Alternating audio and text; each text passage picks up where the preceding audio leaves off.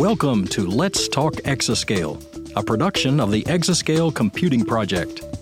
This program features the voices of the U.S. research community working on the accelerated delivery of a capable exascale computing ecosystem.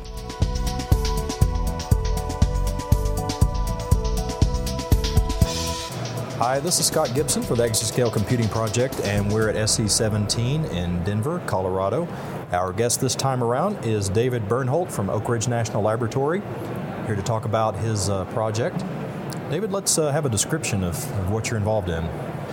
Yeah, so our project is called OpenMPI for Exascale. And this is a project that focuses on the MPI communication infrastructure. MPI stands for Message Passing Interface. And this is an extremely widely used standard in the community for interprocessor communications for parallel computing. So this is really fundamental to just about any large-scale parallel computing that's out there. The MPI standard has been around for about 25 years, and it's continually evolved to meet the needs of the community. But for Exascale, we need to get more out of it, and we need to get more out of the implementations of MPI that are out there. So there's multiple implementations, and the one that this project is working with specifically is called OpenMPI, and that's developed by a consortium of people from the labs, academia, and also a number of vendors that use it as the basis for their commercial products. Okay. David, let's talk about why your research is important to advancing scientific discovery, industrial research, and national security. Now, you've already talked about the widespread use of OpenMPI, the fact it's been around for more than about two and a half decades. So it's highly important, obviously, to high-performance computing, and it will be for exascale. But in the big picture, how does it factor into scientific discovery and industrial research and national security? So anytime people are trying to write parallel applications that really do the discovery that we're talking about, they're essentially using MPI as part of the infrastructure to build that application. So it's really fundamental to, like I said, just about everything out there. Something like 90+% of the ECP projects are using MPI on the application side. Let's talk about milestones now. The project's been going for a while, maybe about a year, is that correct? Yeah, or just about. Something on that order. So where are we now in terms of accomplishments and milestones that you could talk about? Right, so most of our milestones are actually fairly spread out over the length of the project, even though management doesn't necessarily like that. And so there's a lot of fairly long-term things that we're doing.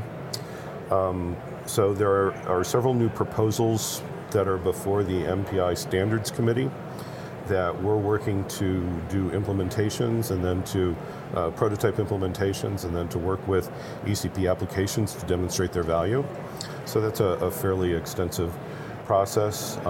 We're also working on a number of other aspects of the MPI standard and their implementation in OpenMPI, which relate to the ability to monitor what's going on from a performance standpoint and other aspects of the way the MPI library is operating, so that we can understand what's going on and tune what's going on. And so those are some very important things that we're working on over the longer term.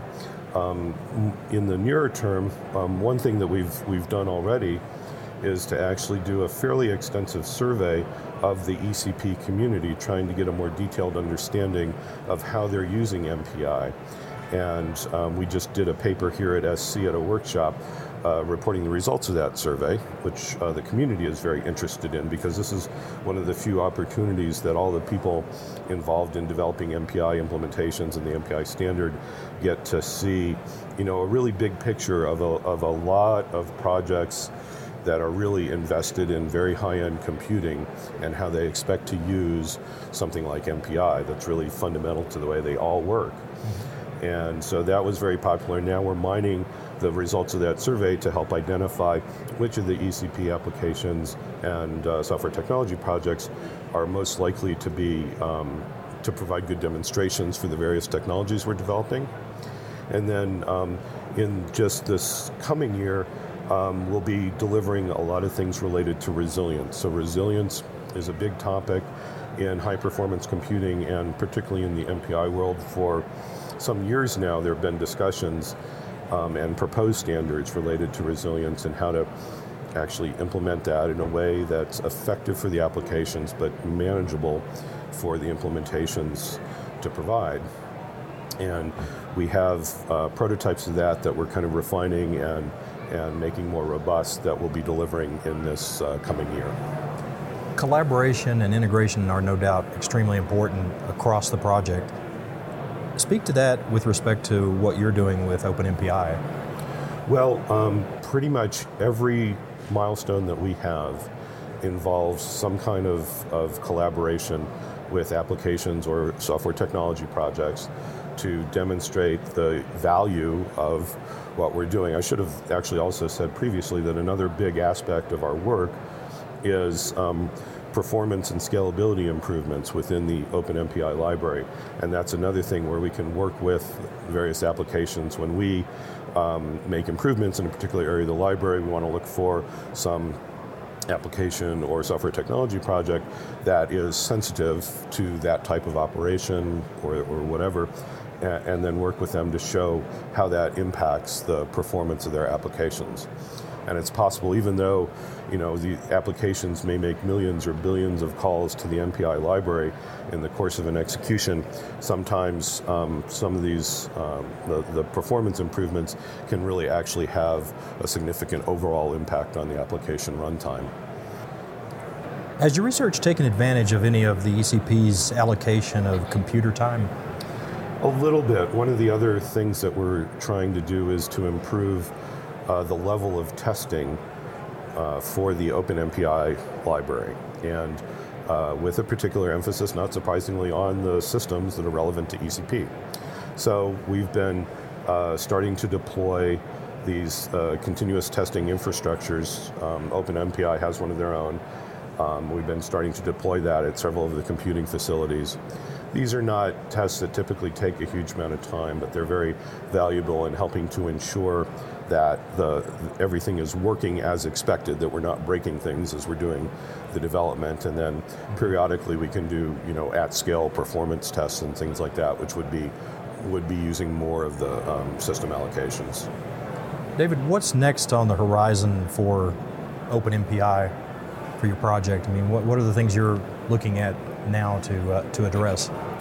Well, as I said, we've got in the near term some of our resilience-related work will be coming out, and then some of the larger work over the next 2 years involving these really significant proposals that are before the MPI Forum, which is the standards body for MPI, and so we'll be working to demonstrate the viability. These are things that the community, they argue a lot about. It's somewhat contentious as to how valuable these things can be, and I think being able to spend some effort working with applications that are really trying to take things to the highest level is going to be really valuable in actually helping the community resolve what is the best path forward. So those things, I think those are going to be really significant contributions as we go forward. Excellent. Well, thank you for talking with us today. We've had David Bernholt from Oak Ridge National Laboratory here at the SC Supercomputing Conference in Denver, Colorado. And this is Scott Gibson for the Exascale Computing Project.